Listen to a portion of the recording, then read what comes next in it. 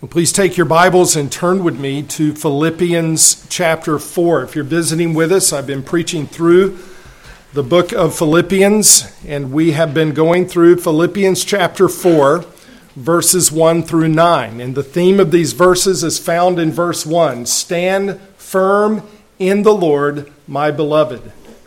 The connection of these verses is found in these three words, "in this way," in verse 1.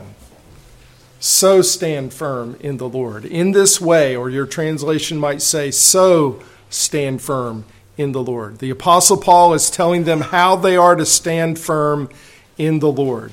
And so I'll be reading today verses 1 through 8, and we'll focus our attention on verse 8. Hear the word of God.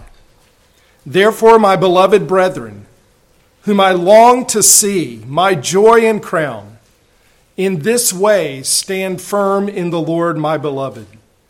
I urge Euodia and I urge Syntyche to live in harmony in the Lord. Indeed, true companion, I ask you also to help these women who have shared my struggle in the cause of the gospel, together with Clement also and the rest of my fellow workers whose names are in the book of life. Rejoice in the Lord always. Again, I will say rejoice. Let your gentle spirit be known to all men. The Lord is near. Be anxious for nothing, but in everything by prayer and supplication with thanksgiving, let your requests be made known to God. And the peace of God, which surpasses all comprehension, will guard your hearts and your minds in Christ Jesus. Finally, brethren, whatever is true, whatever is honorable, whatever is right, whatever is pure, whatever is lovely, whatever is of good repute, if there is any excellence, and if anything worthy of praise, dwell on these things." One way we stand firm in the Lord, steadfast and immovable, resolute and firm, unwavering and unfaltering, strong and tireless, is by cultivating godly thinking, by meditating on the truth, by dwelling on that which is consistent with the character of God. Dwell on these things. And we're not just talking about a mental exercise. The Apostle Paul is saying, dwell on these things for the purpose of those things shaping our lives and giving us direction in our lives. So again, in verse 8, the Apostle Paul says, whatever is true. And just think about the words. Whatever is honorable. Whatever is right. Whatever is pure. Whatever is lovely. Whatever is of good repute. If there is any excellence, and if anything worthy of praise, dwell on these things. Or as the English Standard Version says, think about these things. Or the New King James, meditate on these things. Let these things fill your mind and govern and direct your life. As we consider Philippians 4, verse 8 this morning, we will follow these 5 headings. First, the devaluing of the mind. The devaluing of the mind. Secondly, the importance of the mind in the Christian life. Thirdly, the effect of salvation on our minds. Fourthly, the command here in verse 8 to holy thoughts. And then lastly, by way of application, cultivating holy thoughts. So first consider the devaluing of the mind that is so prevalent today. We live in a day in which many people diminish and devalue the importance of the mind. The emphasis today is on how you feel, not what you think. The ways people express beliefs are couched in the language of feelings, not thoughts. So people often start their sentences with these words. I just feel like, rather than I think or I believe. A common question is, how does that make you feel? Or people ask, does it feel good? Not, is it right? People generally believe that if it feels good, then it must be right. And if you tell a person that he is wrong about something that he, quote unquote, feels good about, then you're the one that is wrong. In the world today, right and wrong is not determined by objective truth outside of oneself, but in the world today, right and wrong is determined by how one feels subjectively within oneself. And even among professing Christians, feelings are often given more weight over the Bible and the authoritative Word of God in determining moral right and moral wrong. There's an increase of Eastern mystical religions in the United States where the mind is to be put in neutral, so to speak, or the mind is to be emptied in order to gain some sort of mystical consciousness that unites you with the world around you or with your inner self. Yoga and channeling and the like are gaining popularity, and it's even found in churches. Pentecostalism is filled with the devaluing of the mind. The late John Wimber of the Vineyard Movement once said, God offends the mind to reveal the heart. Rodney Howard Brown said of the so-called Brownsville revival in Florida, quote, you can't understand what God is doing in these meetings with the analytical mind. The only way you're going to understand what God is doing is with your heart. Now, he said that because this so-called revival, along with what has been called the Toronto blessing, was marked by supposed manifestations of the Holy Spirit through things like people on their hands and knees barking like dogs. They claimed it was a manifestation of the Holy Spirit when people are laughing uncontrollably for no reason, for long periods of time. Some claiming to be, quote, drunk in the Spirit, where they stumble around and talk as if they're inebriated. And Rodney Howard Brown has been called the Holy Ghost bartender. Now, we know from Scripture, and evaluating those things from Scripture, that on your hands and knees barking like a dog is not a manifestation of the Holy Spirit. So the only way to get people to accept this is to say things like, you can't understand what God is doing with the analytical mind. You have to devalue the mind to call these things manifestations of the Holy Spirit. Many discard doctrine and truth in favor of experience and emotionalism. But you can mark it down. When the mind is devalued and emotionalism is elevated, truth is always devalued. The Bible is always devalued.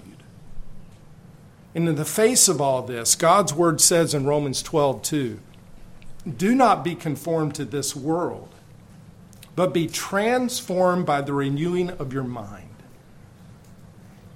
That verse alone demonstrates the second point, which is the importance of the mind in the Christian life. Our thoughts are important. Our minds matter. So much of the Christian life is directly related to what we think about. Wrong thinking leads to wrong living. Ungodly thoughts lead to ungodly behavior. Dwelling on sinful things yields an ungodly, sinful way of life. Sinful thoughts lead to sinful living.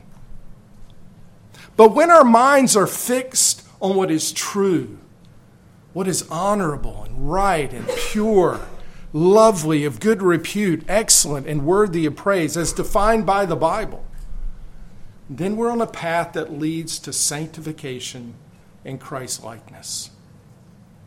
We can connect the dots directly from our thoughts to the direction of our lives, whether our lives are on a path of righteousness or a path of unrighteousness, whether we're standing firm in the Lord or falling into worldliness and sin. And so for this reason, our thoughts what we think about, what we meditate upon, what we allow into our minds through the eye gate, or even into our minds through the ears, is vitally important in the Christian life. And so what occupies your mind? What has taken up residence, so to speak, in your thoughts? What kind of thoughts have made their home in your mind? What do you choose to dwell on? These are important questions because it's true that your thoughts govern your life. Now, it's also true that your desires govern your life. Your affections, what you love, governs your life. But we often desire what we dwell on. What we allow to take up residence in our minds becomes the desire of the heart. So what you choose to think about, what you choose to dwell on, what you choose to muse upon will govern your life. Now, what do I mean by govern your life? Well, to govern means to regulate, to influence, to steer, and to direct. If we purpose to dwell upon things that are true and honorable and right and lovely, of good repute, excellent, and things worthy of praise, then our lives will be directed. They will be governed by these things. And in the context here of Philippians 4, we will stand firm in the Lord. But if we choose to dwell on those things that are false, whatever is dishonorable, unrighteous, unholy, morally hideous, disgraceful, and shameful, then our lives will be directed in those things, and we will surely fall. You see, dwelling on things that are true and honorable and right and pure and lovely and excellent and worthy of praise will lead you down a path of righteousness. But if you dwell on things that are dishonorable and unrighteous and unholy and morally hideous and shameful, then it will lead you down a path of unrighteousness. There is a direct correlation between the mind and whether or not you're on the path of righteousness or unrighteousness. And one leads to spiritual stability. The other leads to falling and stumbling. It's like the man in Psalm 1. You're familiar with it. How blessed is the man who does not walk in the counsel of the wicked, nor stand in the path of sinners, nor sit in the seat of scoffers. Those things don't occupy his thoughts. But then it says, but his delight is in the law of the Lord, and in his law he meditates, he thinks about, he dwells upon. He dwells upon those things that are right and pure and holy from the moral law of God day and night. And the result is, Psalm 1 verse 3, he will be like a tree firmly planted by streams of water, which yields its fruit in its season, and its leaf does not wither, and in whatever he does, he prospers. There's a picture of spiritual stability. A picture of standing firm. It is directly related to what you think about, what you meditate upon, and what you delight in through your thoughts. So do you see how important the mind is in the Christian life?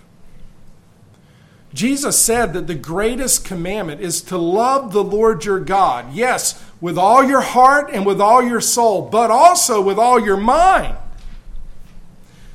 Jesus said that sinful actions often originate in what we entertain in our thoughts through the eye gate. So he said in Matthew 5, verses 27 and 28, you have heard that it was said, you shall not commit adultery, but I say to you that everyone who looks at a woman with lust for her has already committed adultery in his heart. Psalm 101, verse 3 says, I will set no worthless thing before my eyes. And the psalmist knew that the eyes were a trigger for the mind and for his thoughts. And to set wicked and worthless things before his eyes was to put them in his mind, which would quickly take root and lead to sinful actions. we can see how important the mind is in the Christian life. The Apostle Peter emphasizes the importance of the mind in the Christian life when he wrote in 1 Peter 1, verse 13, "Prepare your minds for action. Keep sober in spirit." And then in 1 Peter 4, verse 7, "The end of all things is near. Therefore be of sound judgment and sober spirit for the purpose of prayer." He speaks of being of sound judgment, preparing your minds for action. Again, these verses speak of the importance of the mind in the Christian life. Our minds are to be sound. They're to be alert, vigilant, and prepared. We need mental acuity. Mental acuity means that our minds are sharp. We need to be able to think clearly and have sound judgment. We need the mind of Christ. We might call it spiritual acuity of the mind. If our minds are not sound, if our minds are not spiritually alert and prepared, then we will be devoured by the adversary. That's why Peter went on to say in 1 Peter 5, verses 8 and 9, "Be of sober spirit, be on the alert, have a spiritual mental acuity." Why? Your adversary, the devil, prowls around like a roaring lion seeking someone to devour, but resist him, Peter says. How do you resist him? By feelings? No. He says, but resist him firm in faith. Firm, he says, in your faith. We resist the devil by being firm in the faith. That is, grounded in the truth. We don't resist the devil by feelings, but by being firm in faith. That is, by truth comprehended, believed, and acted upon. That is why the Apostle Paul, when teaching the church how to be strong in the Lord and in the strength of his might and how to stand firm against the schemes of the devil in Ephesians 6, speaks of what? The Christian armor. And what is the first piece of armor that Paul mentions in Ephesians 6, verse 14? "Stand firm, therefore, having girded your loins with truth."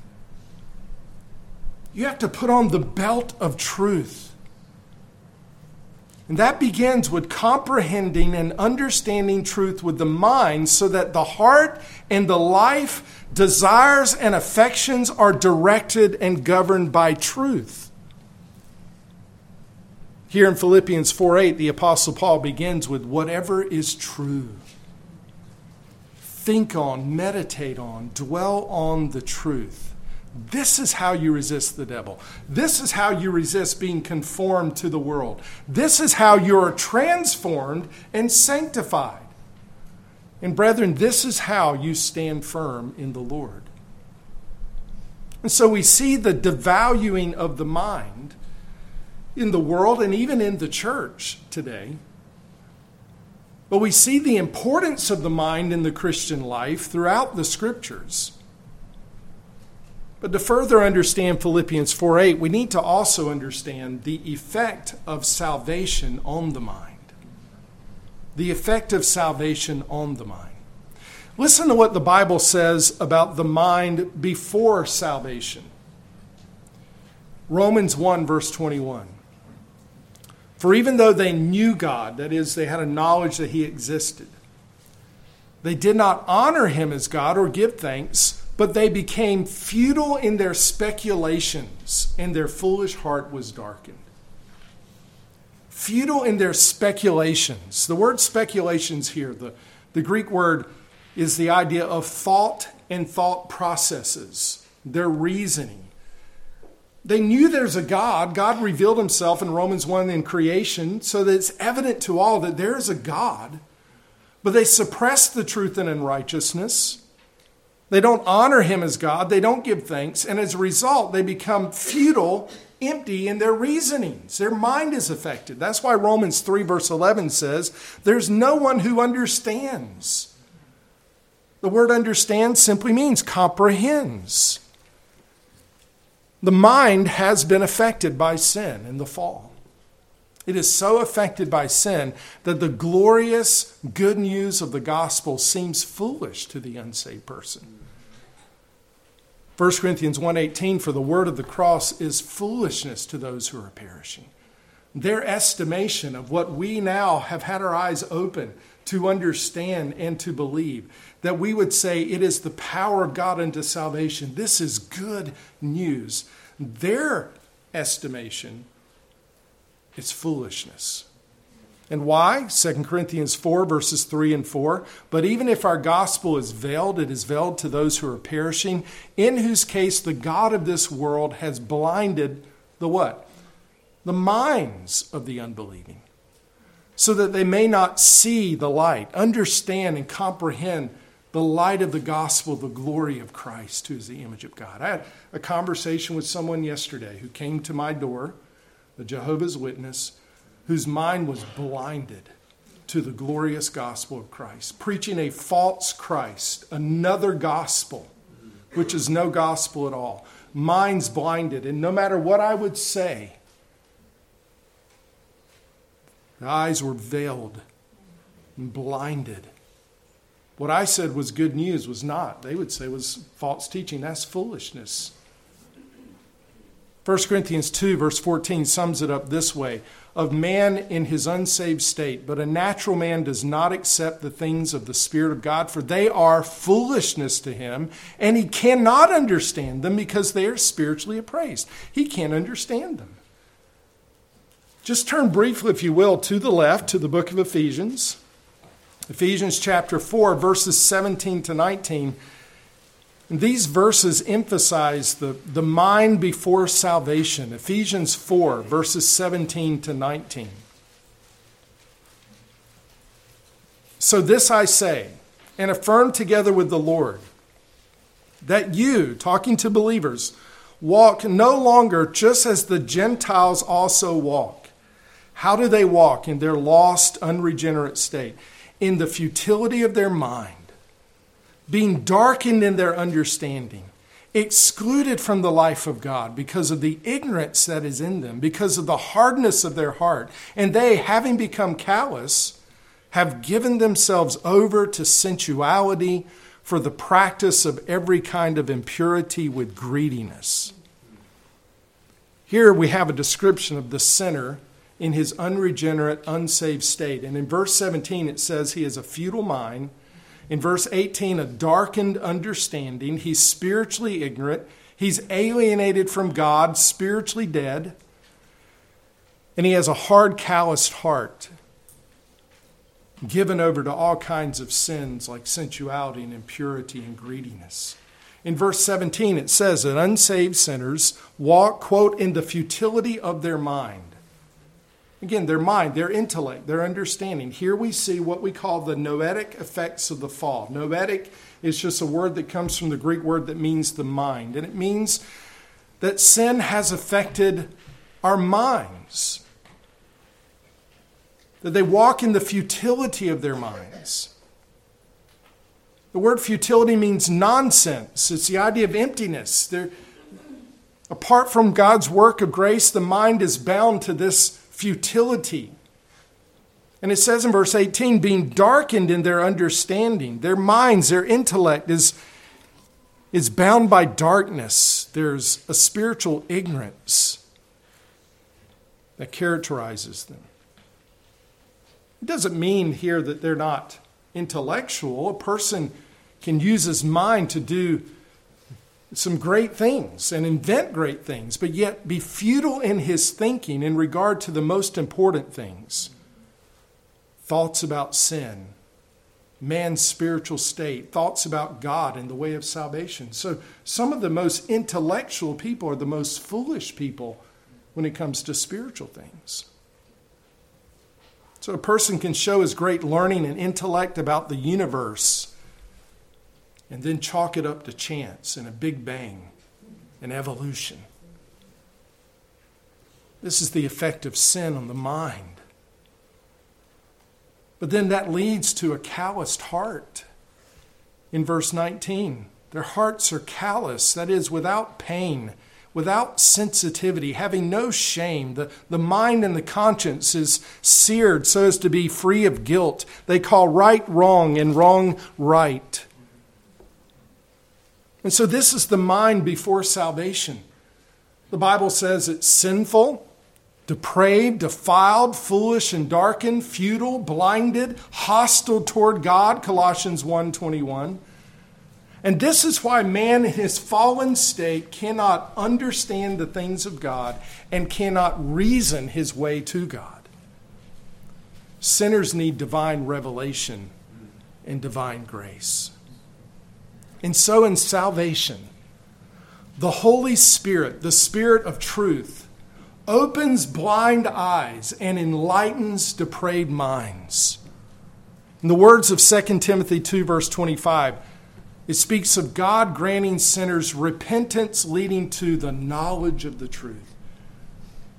Once blinded by sin, ignorant in their speculations and futile in their speculations, a mind that's been darkened, now the Holy Spirit opens their eyes so that they have a knowledge of the truth. And so in salvation, God enlightens the sinner's mind that he might comprehend what the sinner is able to truly understand apart from being born again. And so in the salvation of a sinner, now we know the truth. We understand the truth. The writer to the Hebrews, quoting the prophet Jeremiah, says this of the promise of the new covenant. Hebrews 8, verse 10. For this is the covenant that I will make with the house of Israel after those days, says the Lord. I will put my law into their minds. God in salvation illumines the mind so that we know and understand the moral law of God, so that now it's not just written on tablets of stone. It's not external, but now it's written upon the heart. It's written upon the mind. And there's a new mind. Now we comprehend truth. We know God, and we can live in light of who God is. Now we can love God and his law with our minds. We can comprehend the law of God and delight in it. And we grow in holiness, in sanctification, by being transformed by the renewing of our minds. So this is what God does in salvation. He takes a foolish, darkened mind and he illumines it so now there's an understanding of the truth and of the gospel and of Christ and of God. So that now he delights in those things. Previously, not wanting to think about those things. Trying to run, like the illustration I used last week of pulling up a rock and seeing the insects run from the light. In John 3, 20 and 21, sinners run from the truth. They run from the light, lest their sinful deeds be exposed. But now we bask in the light of the glory of God in Christ. And we want to meditate and think about and dwell on those things. We're not trying to hide ourselves from those truths. We're not filling our minds with those things contrary to what is described here in Philippians 4:8. Now that's what we desire. And so we choose to dwell on these things. So we see in Philippians 4:8 this command to holy thoughts. It is a command. It is now a choice as believers that we must make. Having our minds now enlightened by the gospel, now to grow in sanctification, to glorify God, we make a choice to dwell on these things. Now, in the construction of the Greek here in Philippians 4:8, it's seen in the translation. Paul begins with just naming these things and then says, dwell on them. To dwell on means to think about, to calculate, to ponder. One commentator explained the word translated dwell in this way. The verb think about or to dwell upon means to ponder, to give proper weight and value to, and to allow the resultant appraisal to influence the way of life that is to be lived. We are to meditate on, to prize as valuable, and to be influenced by all that is true, all that merits serious thought and encourages serious mindedness, all that accords with moral purity, all that is fragrant and lovely, all that brings with it a good word that speaks well, whatever is of genuine worth. And so the idea here and the emphasis is this word is not just thinking about, but it's thinking about, pondering upon it, that it might, again, direct our lives. Now, what is it that we are to dwell on? Paul gives a list of things. Whatever is true. Whatever is true. In John 3:33, it says God is true. In 1 John 5, verse 20, it says Jesus, who is true. God is characterized by truth. In Revelation 15, verse 3, righteous and true are your ways. Jesus said, I am the way, the truth, and the life. John 1:14 says, this one who became flesh and dwelt among us was full of grace and truth. So that when Jesus, when he walked this earth, spoke, before he would say certain things, he would say, truly, truly, I say to you. God is true, and the Word of God is true. Psalm 119, verse 151, you are near, O Lord, and all your commandments are truth. Jesus prayed, sanctify them in truth. Your word is truth. So the opposite of this would be to dwell on things that are false, things that are lies. But when we dwell on the truth, then the mind is shaped by what is true. We have then moral discernment, and we develop godly affections. In Psalm 119, verse 128, it says, I esteem right all your precepts concerning everything. Therefore, I hate every false way.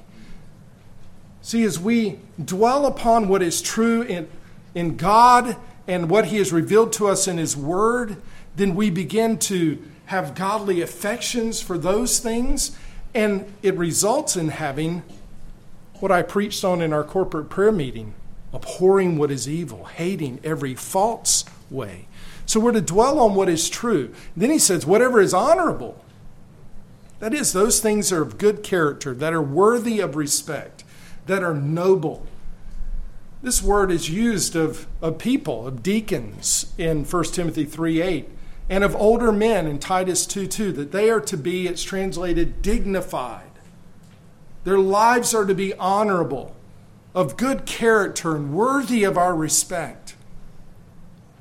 But here we're to dwell upon those things that are honorable. And again, God is the embodiment of that which is honorable. The opposite is that which is profane and shameful. Again, today people make idols and even are unashamed to call it that. American Idol. They make idols out of fools. They revere that which is dishonorable and profane. Paul says whatever is honorable, that is consistent with the character of God. He says then whatever is right. The akeos is the Greek word that is the word for righteousness, holiness, that which is morally just. And again, this characterizes God. Deuteronomy 32, verse 4, Moses says, his work is perfect and his ways are just, a God of faithfulness and without injustice, righteousness and upright, or righteous and upright is he. The Lord is righteous in all his ways, Psalm 145, verse 17. And also his word is right. Psalm 19, verse 8, the precepts of the Lord are right, rejoicing the heart. So again, this is true of God and his word. Then he says, whatever is pure. Pure here means those things that are without moral defect and therefore acceptable. This is the word from which we get the word holy. And of course, God is thrice holy. Holy, holy, holy is the Lord God the Almighty. We speak of his holy word because that which proceeds from him and The truth that he has given to us is also holy because it comes from a holy God. The opposite of that is that which is unholy and sinful. Then he says, whatever is lovely, that is that which is amiable and delightful. Psalm 135 verse 3 says, praise the Lord, for the Lord is good. Sing praises to his name, for it is lovely. His name is lovely, not meaning just the name that we hear or we say, but the name meaning who he is, his character. God is lovely. He is what is pleasant and agreeable. The opposite is that which is morally ugly, and I used the word earlier, hideous. That which is sinful is to be hideous to us. We should not dwell on those things. We should dwell on what is lovely. And then he says, those things are of good repute. That is commendable, praiseworthy. That which should be highly regarded because of its godly virtue. And the opposite would be that which is deplorable, that should bring us grief. That's difficult for us to think about. We talk about this. It's hard for me to think about those things. I don't want my mind on those things because some things are deplorable and they bring sorrow to our souls. No, this is something that is commendable, that is of good repute, that we should dwell on. He goes on to say, if there is any excellence. This word for excellence, again, means goodness and uprightness. In 1 Peter 2, verse 9, we are a chosen race, a royal priesthood, a holy nation, a people for God's own possession. Why did God make us such? So that you may proclaim the excellencies of him who called you out of darkness into his marvelous light. When we speak of the glory of God, the sum total of all his attributes and his being, God is the highest excellency. We proclaim his excellencies. And then Paul says, if anything worthy of praise, that which is worthy of being commended. Do you see the theme here? All these things describe God, and they describe God's word, which is a mirror of his moral excellence. Choose to dwell on God himself and the things that are consistent with his character and his truth. That is the command here. That's how you stand firm. So let me just apply this briefly. There's so many applications to this, but lastly, cultivating then holy thoughts. How do you cultivate these holy thoughts, this godly thinking that will help you to stand firm in the Lord? First of all, guard your mind. Guard your mind. Flee from those thoughts that are sinful. And the application here is far-reaching. I've made many applications to this before. Your entertainment. What are you entertained by? Just start there. If what entertains you, TV, movies, that which is on the internet, social media, music, if it is not what is described here, then don't think on those things. Flee from those things. I think about, we have to be careful just in the world that we live in. You turn on the radio and you want to listen and find out what's going on in the news. And some of you listen to so-called talk radio and you listen to it. And you know what it's filled with? Galatians 5 verses 19 to 21. The deeds of the flesh. Just things that are sinful and sinful complaining and fear and anxiety that we talked about last week in verses 4 and 7. And we wonder why we're having such difficulty having the peace of God. Wonder why we're having difficulty when we're tempted to sin. Why we're having difficulty not being lovers of sinful pleasure, because we're filling our minds with so many things in the world that are completely contrary to the nature of God. We dwell on anger and murder and sensuality and wonder, why are we so easily enticed by sin? We need to guard our minds. Have you ever heard of the phrase garbage in, garbage out?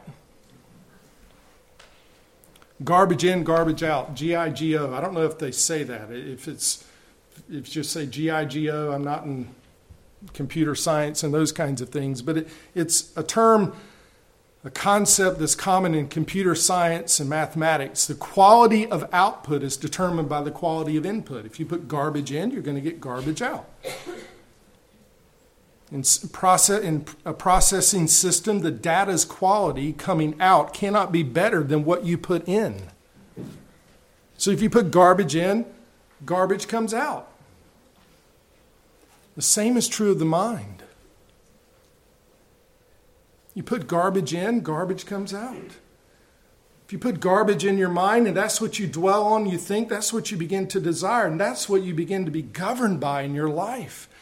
And now, you're not standing firm in the Lord, and in some cases, not only you're not standing firm in the Lord, but your life doesn't even approximate anything that is of the Lord.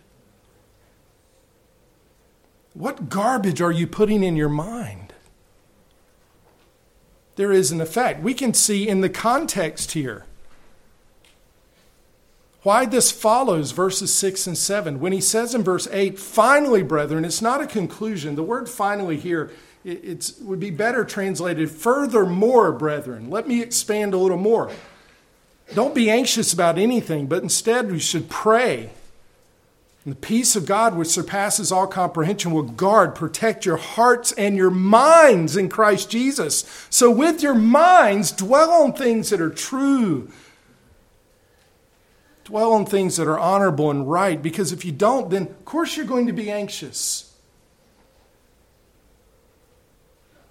So what are you choosing to dwell on through your phone, through your social media, through your internet, through your TV, your entertainment? So how do you cultivate holy thoughts? Guard your mind. Secondly, meditate on Scripture. Meditate on Scripture. How is the mind renewed and transformed? With truth. Specifically, the written Word of God.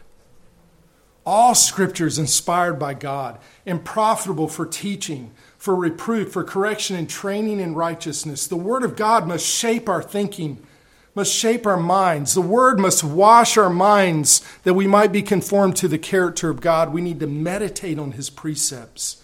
Again, back to Psalm 1 verse 2. His delight is in the law of the Lord, and in His law He meditates day and night. The Bible speaks of meditating, but it's not the kind of meditating you see when people are saying, they're trying to empty their minds. No, biblical meditation is not the emptying of the mind, but the filling of the mind with divine truth. Amen. Dr. Albert Mohler said this, the biblical concept of meditation on the Word of God does involve an emptying, of course, but we must empty our minds of ungodly and unbiblical thoughts, of desires for sin and resistance to the reign of God in our lives. But that emptying never involves an empty mind. Instead, it involves a mind in which unbiblical thoughts are replaced by the truth of Scripture. Not a blank slate of meditation that revolves around the self. Biblical meditation is the exercise of dwelling on the truth and looking at it from every angle. It's like a couple that gets engaged and the young man buys that diamond ring and he puts it on her finger and they just gaze at it. They turn it in the light and in the sun and want to see the sparkle. And meditation on the truth is the mind looking at every angle, every sparkle of the truth. The beauty of God, the beauty of His Word. Meditate on the Scripture. Matthew Henry said, what we love to think of. Think on the truth. Meditate on God's Word. Spurgeon, you've heard me say this before, I love the quote. He speaks of meditation in this way. He takes a text and he carries it with him all day long. Your mind is occupied with. the truth of God's word, you take it with you. So how do you cultivate holy thoughts? Guard your mind. Meditate on Scripture. Thirdly, meditate on the character of God. Meditate on His excellencies. The God who is true and honorable and right and pure and lovely and amiable and excellent and worthy of praise. Psalm 24, verse 7, the psalmist says, "One thing I've asked of the Lord, that I shall seek, that I may dwell in the house of the Lord all the days of my life." To do what? To behold the beauty of the Lord and to meditate in His temple. Again, in the context here, anxiety, we're tempted to fear, to be anxious. We meditate on His truth. We're tempted to sensuality and sexual morality. We meditate on the holiness of God, the purity of God, God's good and amiable design of marriage between one man and one woman in that monogamous lifetime relationship, faithful to one another. You meditate on those things God has created that are true, that flow from the character of God, rather than those things that are unholy and ungodly and sensual and immoral. Meditate on the character of God. And then finally, recall the works and wonders of God. We have an example of Philippians 4:8 in Psalm 77, beginning in verse 11, where the psalmist says, "I shall remember," that is, I'll choose to recall to my mind in order to meditate on, to dwell upon, "I shall remember the deeds of the Lord. Surely I will remember," choose to recall to my mind in order to meditate on and dwell upon, what? Your wonders of old. I will meditate on all your work and muse on your deeds. Your way, O God, is holy. What God is great like our God? You're the God who works wonders, and you have made known your strength among the peoples. See, this is recalling the works and wonders of God, dwelling on those things that are true and honorable and right and pure. Meditate on God's works and wonders in creation. But the most excellent thing to dwell on is God's work in salvation. Let this be your meditation. Let this be what you dwell on. Be like a compass that wherever you turn it, the arrow turns north. Whichever way you go, in all your things, whatever you do as you go your way, let the compass of your heart and mind always go toward the gospel. And meditate on those things. And in this way, by setting your mind on these things for the purpose of delighting in them and letting them direct and govern your life, you'll guard your soul from sin and will glorify God. In this way, you'll stand firm in the Lord, my beloved. So, final application, 2 parts. First, to believers. What are you struggling with? What sins are you beginning to be entangled by, enslaved to, because your mind is fixed upon things that are ungodly and unholy rather than dwelling on those things that are true and honorable and right and pure? Make a choice. You're unsteady. Spiritually, you're in danger. You're not standing firm in the Lord. No. Dwell on these things. And flee from those ungodly thoughts and the avenues to those ungodly thoughts. But unbelievers, for those of you who are not in Christ, your thoughts, as I described, the mind of the unbeliever, there's the futility of your thinking. And even when you hear things about God and things that are true and honorable and pure and right and those things that are excellent, you quickly want to turn your mind from those things. And you want to fill your mind with other things. Some of you even now might be thinking, I'm just ready to stop hearing about this. I can't wait to get my mind on whatever sins that you want to dwell on or whatever things you want to make priority in your life so that you can run from the light. The things you're pursuing will end in destruction. What you need to do is seek after. It's like Pastor Devon was teaching this morning. Again, you have to seek wisdom. And the Scriptures give us the wisdom that leads to salvation. If there's any inkling of conviction in your soul, then dwell on and run to the truth of God's Word and the gospel. And when you're tempted to turn your eyes and your mind to something else, I don't want to think about that, then repent of that and turn to the Word. Seek Him with your whole heart. Dwell on the things of the gospel. And cry out to Him, as Pastor Devon said today, Lord, have mercy on me, the sinner. Finally, brethren, whatever is true, whatever is honorable, whatever is right, whatever is pure, whatever is lovely, whatever is of good repute, if there is any excellence and if anything worthy of praise, dwell on, think on these things. And by the grace of God, in this way, we'll stand firm in the Lord, my beloved. Let's bow our heads together in prayer.